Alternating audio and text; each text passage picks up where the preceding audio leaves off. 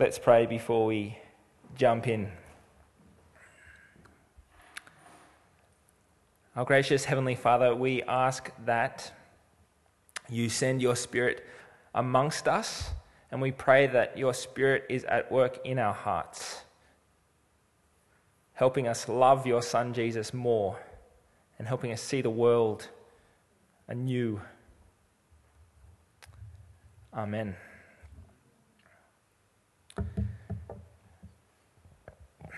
We don't always see what happens in front of our eyes.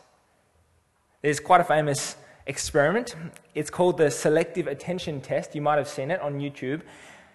And it's a short video that involves 6 different people. There are 3 people dressed in black and 3 dressed in white. And your task as the watcher of the video is to look at count how many passes are made between the people wearing white. They're passing a basketball to each other, and you've just got to count how many passes that they've made in the time. It's a really easy job to do, and so when the video finishes and it says they passed the basketball 15 times, you're like, yep, that was easy. What's this experiment testing? And then it asks the question, but did you see the gorilla? 50% of people who try this experiment out miss the gorilla completely. They're counting the passes, and the gorilla, a person dressed in a gorilla suit, walks through them, and they just totally miss it. I didn't miss the gorilla, partly because I wasn't actually counting. I was not giving my attention to the video, so I just saw this gorilla. I'm like, there's a gorilla. And then I asked, did you see the gorilla? I'm like, oh, I get it. Okay. The people who thought of the experiment said, we think we see ourselves in the world as they really are, but we're actually missing a whole lot. We think we see ourselves in the world the way it actually is, but we're missing a whole lot. There's a fascinating book that was written by a guy called Isaac Lidsky. Sorry, that's a gorilla, by the way. Yeah, so now you can't perform the test because you know there's a gorilla and you'll see it every time. Sorry about that. There is a book called Eyes Wide Open, and the guy who wrote this book began to lose his sight at age 13 and lost it completely when he was 25. And in the process, this slow process of losing his vision, it taught him that there are layers to perception. When you have full sight, it's really easy to make a direct link to assume what you're seeing is just reality. But he realized that he learned that incoming stimuli is sorted into categories according to your assumptions. When the old categories you have and the untested assumptions that you have aren't adequate for the new information, then you won't see reality. There are layers to perception. And so he says in the book, you must keep a vigilant watch for your self-limiting assumptions. That's like his main thing. You must keep a watch of your self-limiting assumptions. For example, I had to sit through a pre-learner course when I went for my scooter learner's test before the scooter learner's test. And as I was sitting there, the teacher described how whenever we scoot past a car that's stationary at a T intersection, so the car's stationary here and we scoot past, and they're looking to turn right, we need to be really careful. Because the car driver makes 2 assumptions. They assume that they're looking for a car when they're sort of scanning left and right to see if they can turn. And also they assume if it's not a car, like a truck or something, they'll see it. Those are 2 assumptions that are self-limiting. So apparently it's quite common for riders to be driving down in front of these cars, and these cars just turn out, turn in front of the motorcycle riders or the scooter riders, and the riders actually report the drivers looking directly at them. So they're like, okay, if they see me, I can keep going. But they don't actually see. And so when the drivers say, I didn't see them, they're actually telling the truth. Even though they looked at the rider, they actually didn't see the rider. It's fascinating. Our self-limiting assumptions limit our vision in the world.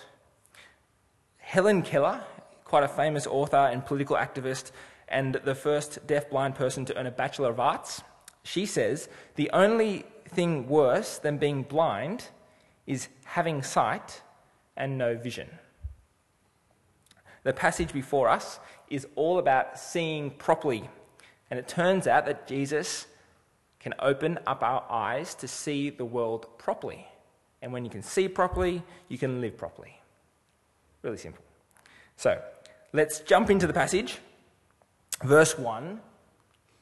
The Pharisees and Sadducees came to test Jesus. They asked him to show them a sign from heaven. So, if you've been reading the gospel, you're immediately suspicious when you read about the Pharisees and the Sadducees. Last chapter, they were called by Jesus blind guides. These guys don't see. And when they come to test him, we should be even more suspicious. These Pharisees and Sadducees have heard about or saw Jesus feed 5,000 and 4,000, heal the lame, the mute, and the blind. They've seen that Jesus calm the storm. They've seen sign after sign after sign. And now they're coming to Jesus. And the key thing is that they're not actually seeking evidence here. They're seeking to test Jesus. And Jesus answered, when it's evening, you say, it will be fair weather, for the sky is red. And in the morning, it will be stormy today, for the sky is red and threatening. You know how to interpret the appearance of the sky, but you cannot interpret the signs of the times. Jesus is saying to them that they're not seeing what is in front of their eyes. They have sight, they can interpret the weather, but they can't see the signs of the times, what's happening directly before them. Like I said, the Pharisees have seen what Jesus has been doing, but they're not perceiving. It's not getting in. And it's because they have categories and assumptions that don't fit reality. They were expecting a Messiah. They were expecting a Messiah, but they were expecting one that would be like them, as scrupulous with the law as they were, and someone who would overthrow the Roman oppressors. They had categories and expectations, assumptions that didn't fit reality. And so when the Messiah, who we learn from the Gospels is more than a Messiah, is standing before them, they just don't see. So Lidsky in his book said, we must keep a vigilant watch for our self-limiting assumptions. If only the Pharisees were so careful about their self-limiting assumptions. But I think it's worth stopping just for a second to wonder if there are self-limiting assumptions that we hold about Jesus that might be keeping us from seeing Jesus as who he really is. Because I really think there are some assumptions that we hold that keep us from seeing Jesus as who he is.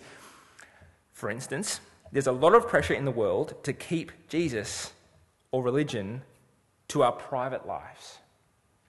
We can assume that Jesus is for private spirituality.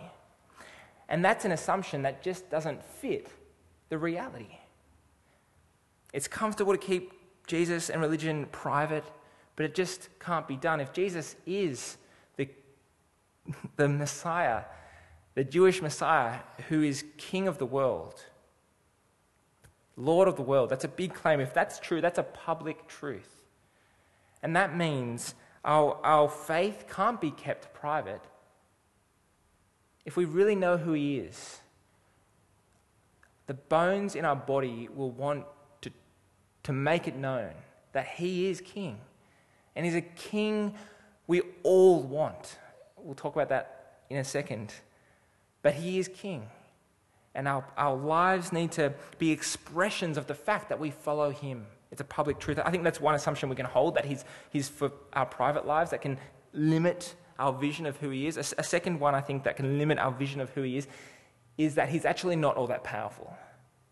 I think this is one maybe for the follower of Jesus who's been following for a long time and is just losing sight of his power. He is Lord of the world. Through him, all things came into existence. You were created by him and for him. This is God in the flesh. He is so powerful, But we can so often, sort of in the day-to-dayness of life, we can lose sight of that. And I suppose in our praying faithfully, we can begin to think maybe he's not going to answer the prayers in the way that we want. And we just begin to think maybe he's just not all that powerful. Maybe he hasn't got the power to work in our lives as we thought he might, and in the lives of those around us. Our assumptions begin to shape our vision, and we begin to lose sight of how powerful he is.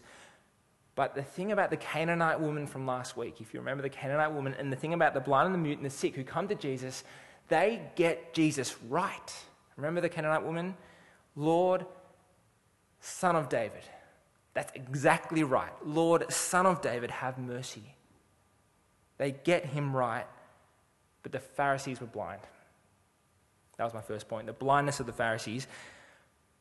But what is the root of blindness? Okay, so we're going to go deeper. Okay, so at one level, the cause of the Pharisees' blindness was their holding on to categories and assumptions that weren't correct. But it goes deeper, and Jesus wants us to go deeper. So it brings us to the next part of the passage. This is quite a confusing sort of episode, and it's sort of comical as well. So, just after this conversation that Jesus has with the Sadducees and Pharisees, he goes into a boat with his disciples, and the disciples realize that they don't have bread. There's no bread on the boat. But then Jesus says this. He says, "Be careful. Be on your guard against the yeast of the Pharisees and the Sadducees." The disciples had bread on their minds, and so when he mentions yeast, they're like, wait a second, is he referring to the fact that we don't have bread in the boat? One commentator writes, the disciples here appear inordinately dense. That was worth including, I thought. Jesus, watching them talk amongst themselves, wondering if he was talking about not having bread, he says, "You of little faith, why are you talking among yourselves about having no bread? Do you still not understand? Don't you remember the 5 loaves and the 5,000 and how many basketfuls were gathered at the end? Or the 7 loaves for the 4,000 and how many basketfuls you gathered at the end?" They're the ones who are gathering the overflow of bread after the feedings, and they've forgotten that Jesus can provide bread. You don't need to worry about bread. But then he says again, verse 11, "Be on your guard against the yeast of the Pharisees and Sadducees." So he said that twice, the exact same words. And then it concludes at the end of the passage, they understood that he was not talking about the yeast used in bread, but the yeast of the Pharisees and Sadducees. Just to be clear, if you weren't sure about that. So the yeast here is very important. He's said it twice. We need to be careful of this. So what is it? What is this yeast that Jesus is referring to? It's really important that we get it right.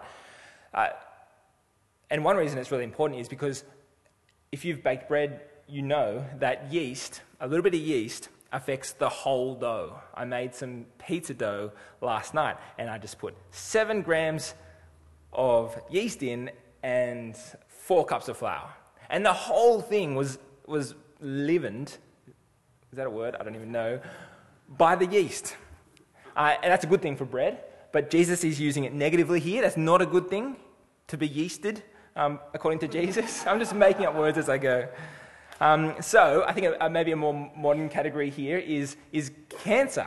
Cancer also spreads, or can spread rapidly, and it kills. And so I think it's fair to say that the yeast that Jesus is referring to here is cancer for our souls. That's quite a big thing. So it's important. We get a hint of what he's referring to in verse 12. He says, or it concludes, the yeast is the teaching of the Pharisees and Sadducees. It's the teaching of the Pharisees and Sadducees. But that doesn't help heaps. What is it about their teaching that is so dangerous? And so I had time this week to ponder about this. I wasn't sure what he was referring to. And then I remembered Jesus' scathing words to the Pharisees and Sadducees in Matthew chapter 23. So I'll put them on the screen. "Woe to you, teachers of the law and Pharisees, you hypocrites! You give 1/10 of your spices, mint, dill, and cumin, but you have neglected the more important matters of the law, justice, mercy, and faithfulness. You should have practiced the latter without neglecting the former. You blind guides, you strain out a gnat, but have swallowed a camel.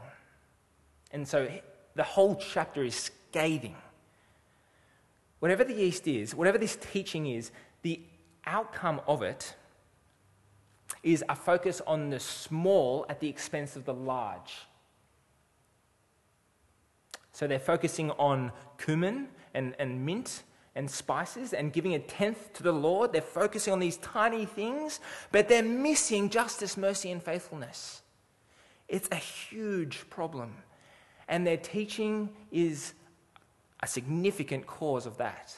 I don't know if you know, but the scribes and the Pharisees and Sadducees, they taught, I think it's called the Tanakh.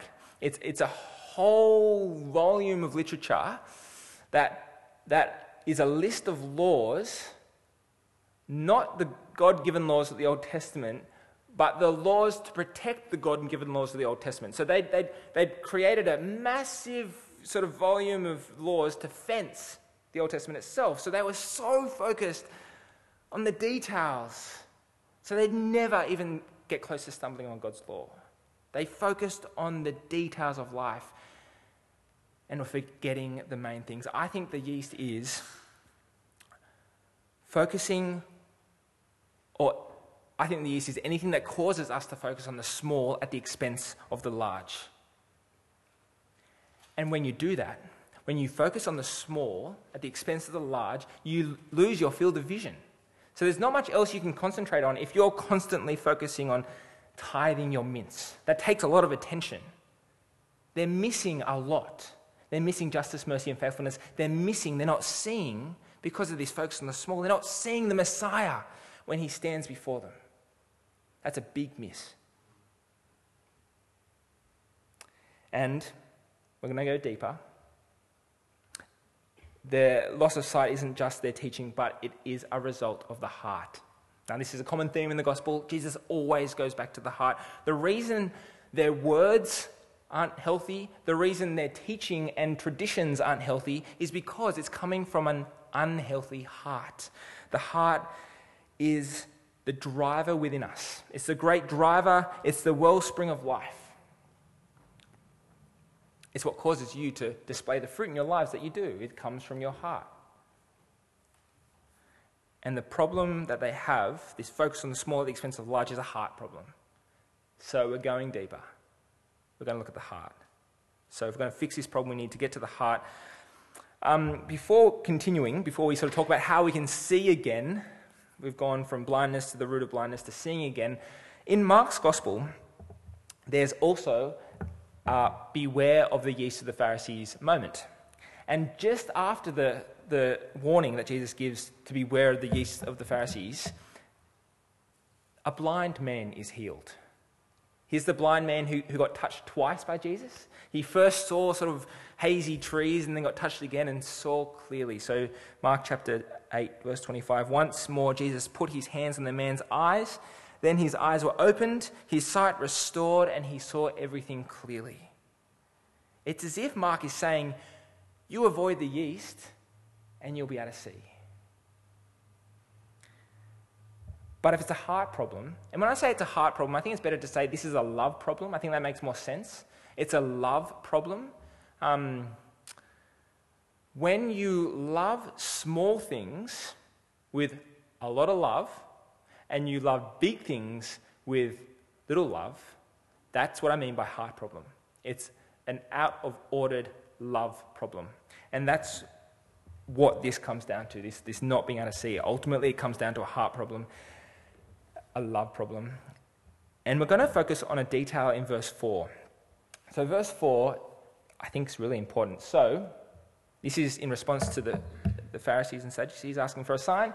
An evil and adulterous generation asks for a sign, but no sign will be given to it except the sign of Jonah. The sign of Jonah. It's sort of cryptic, but I think it's really important. In chapter 12, Jesus fleshes out what he means by the sign of Jonah. He says, "For just as Jonah was 3 days and 3 nights in the belly of a sea creature, so the Son of Man will be 3 days and 3 nights in the heart of the earth." This tells us, or this sign of Jonah is cryptic for two things. It's first of all telling the extent of God's love. He will go down into the earth and rise again. He will die. This is the future of Jesus. He will die and rise. And that's an expression of his love, enacted on behalf of the Pharisees, the Sadducees, and everyone. It's an expression of his love, but also it's a warning. You see, Jonah, he was sent to the Ninevites, the Gentiles. And he had one message for them, and it was, in 40 days, your city will be destroyed. That was his message for them. It was a warning. He didn't even say turn to God, but it was a warning that they needed to turn to God. And Jesus is saying here, I'm giving you a warning. The Ninevites, they turned at the word of Jonah. And the question is, will the Pharisees hear him? Will they hear the warning? The sign of Jonah, this is a warning. Will they hear the warning and will they turn? Turn from their corrupt, hypocritic ways. It's a warning. But this is where the heart comes into it. Jesus is the one greater than Jonah. Jonah was pretty disobedient. He wasn't a very impressive prophet. Jesus is greater than Jonah. He is where the love,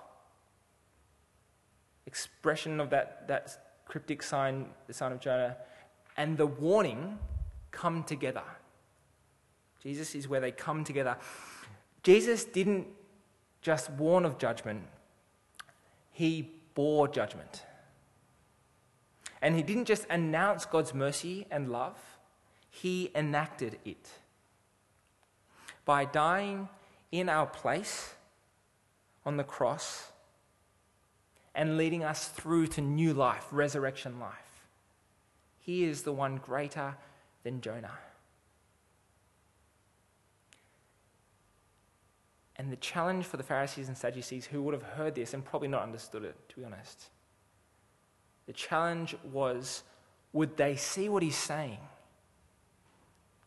If you see who Jesus is, that he lived and died and rose for us, that God in Christ gave himself for us so that we might live, when you see that, if you see that, the loves of your heart grab onto it. And if the loves of your heart latch onto Jesus, you're loving the big thing with hopefully big love. And when you put Christ first in your heart, King in your heart, Lord of your heart, then all your loves will fall into line. They'll find order again. You'll love the big things a lot, God himself. You'll love the medium things a medium amount, and you'll love the small things a small amount. Jesus reorders our hearts. That's what he does. And when your heart is reordered, you start to see things clearly again. This is where it comes back to sight. When your heart is reordered, Jesus on top, you'll walk through life and you'll see people make money, and you might be tempted yourself to make money. But you'll realize, you'll see that money and career is always a medium thing. It's never a big thing. And so you'll be able to put medium love towards that. You won't be captured by that. Your heart's already captured with Christ. And so you can either walk by it, if that's what's right for you to do at the time, walk by that temptation, or you can, earn the money and thank God for it, and then give it away because you're not so attached by it to other people, to bless other people. When your loves are right, you see the world rightly. When you love Jesus first, you'll love justice a lot, because Jesus is about justice. He's about mercy and faithfulness. You won't get that wrong. You can't love Jesus and not love justice. And when you love Jesus, I could just go through anything. You won't be tempted to keep up with the Joneses. That's a small thing. But a big thing, if you love Jesus, is, for instance, gathering together. gathering together with people who have been washed by the blood of Christ, whose life was spent by Christ so that they could be redeemed, you'll see that and be like, wow, these people are infinitely valuable. You'll love gathering together. You'll see it as a big thing because this is the one place in the world where you come together to seek to love Jesus more. In the world, it's so easy to lose love for Christ and get distracted, but our coming together is meant to be a place where our hearts, again, are directed again to Jesus. And we together praise him and remind each other that he is the biggest thing. When you get Jesus right, you'll live right, you'll see right. And whenever a blind person receives their sight from Jesus, they rejoice. Because seeing is such a great thing. When you see right, you can live right. You're free to live. Jesus offers freedom. Let's thank God. Father, we thank you so much that in Jesus, you expressed to us who you are, the depth and extent of your love.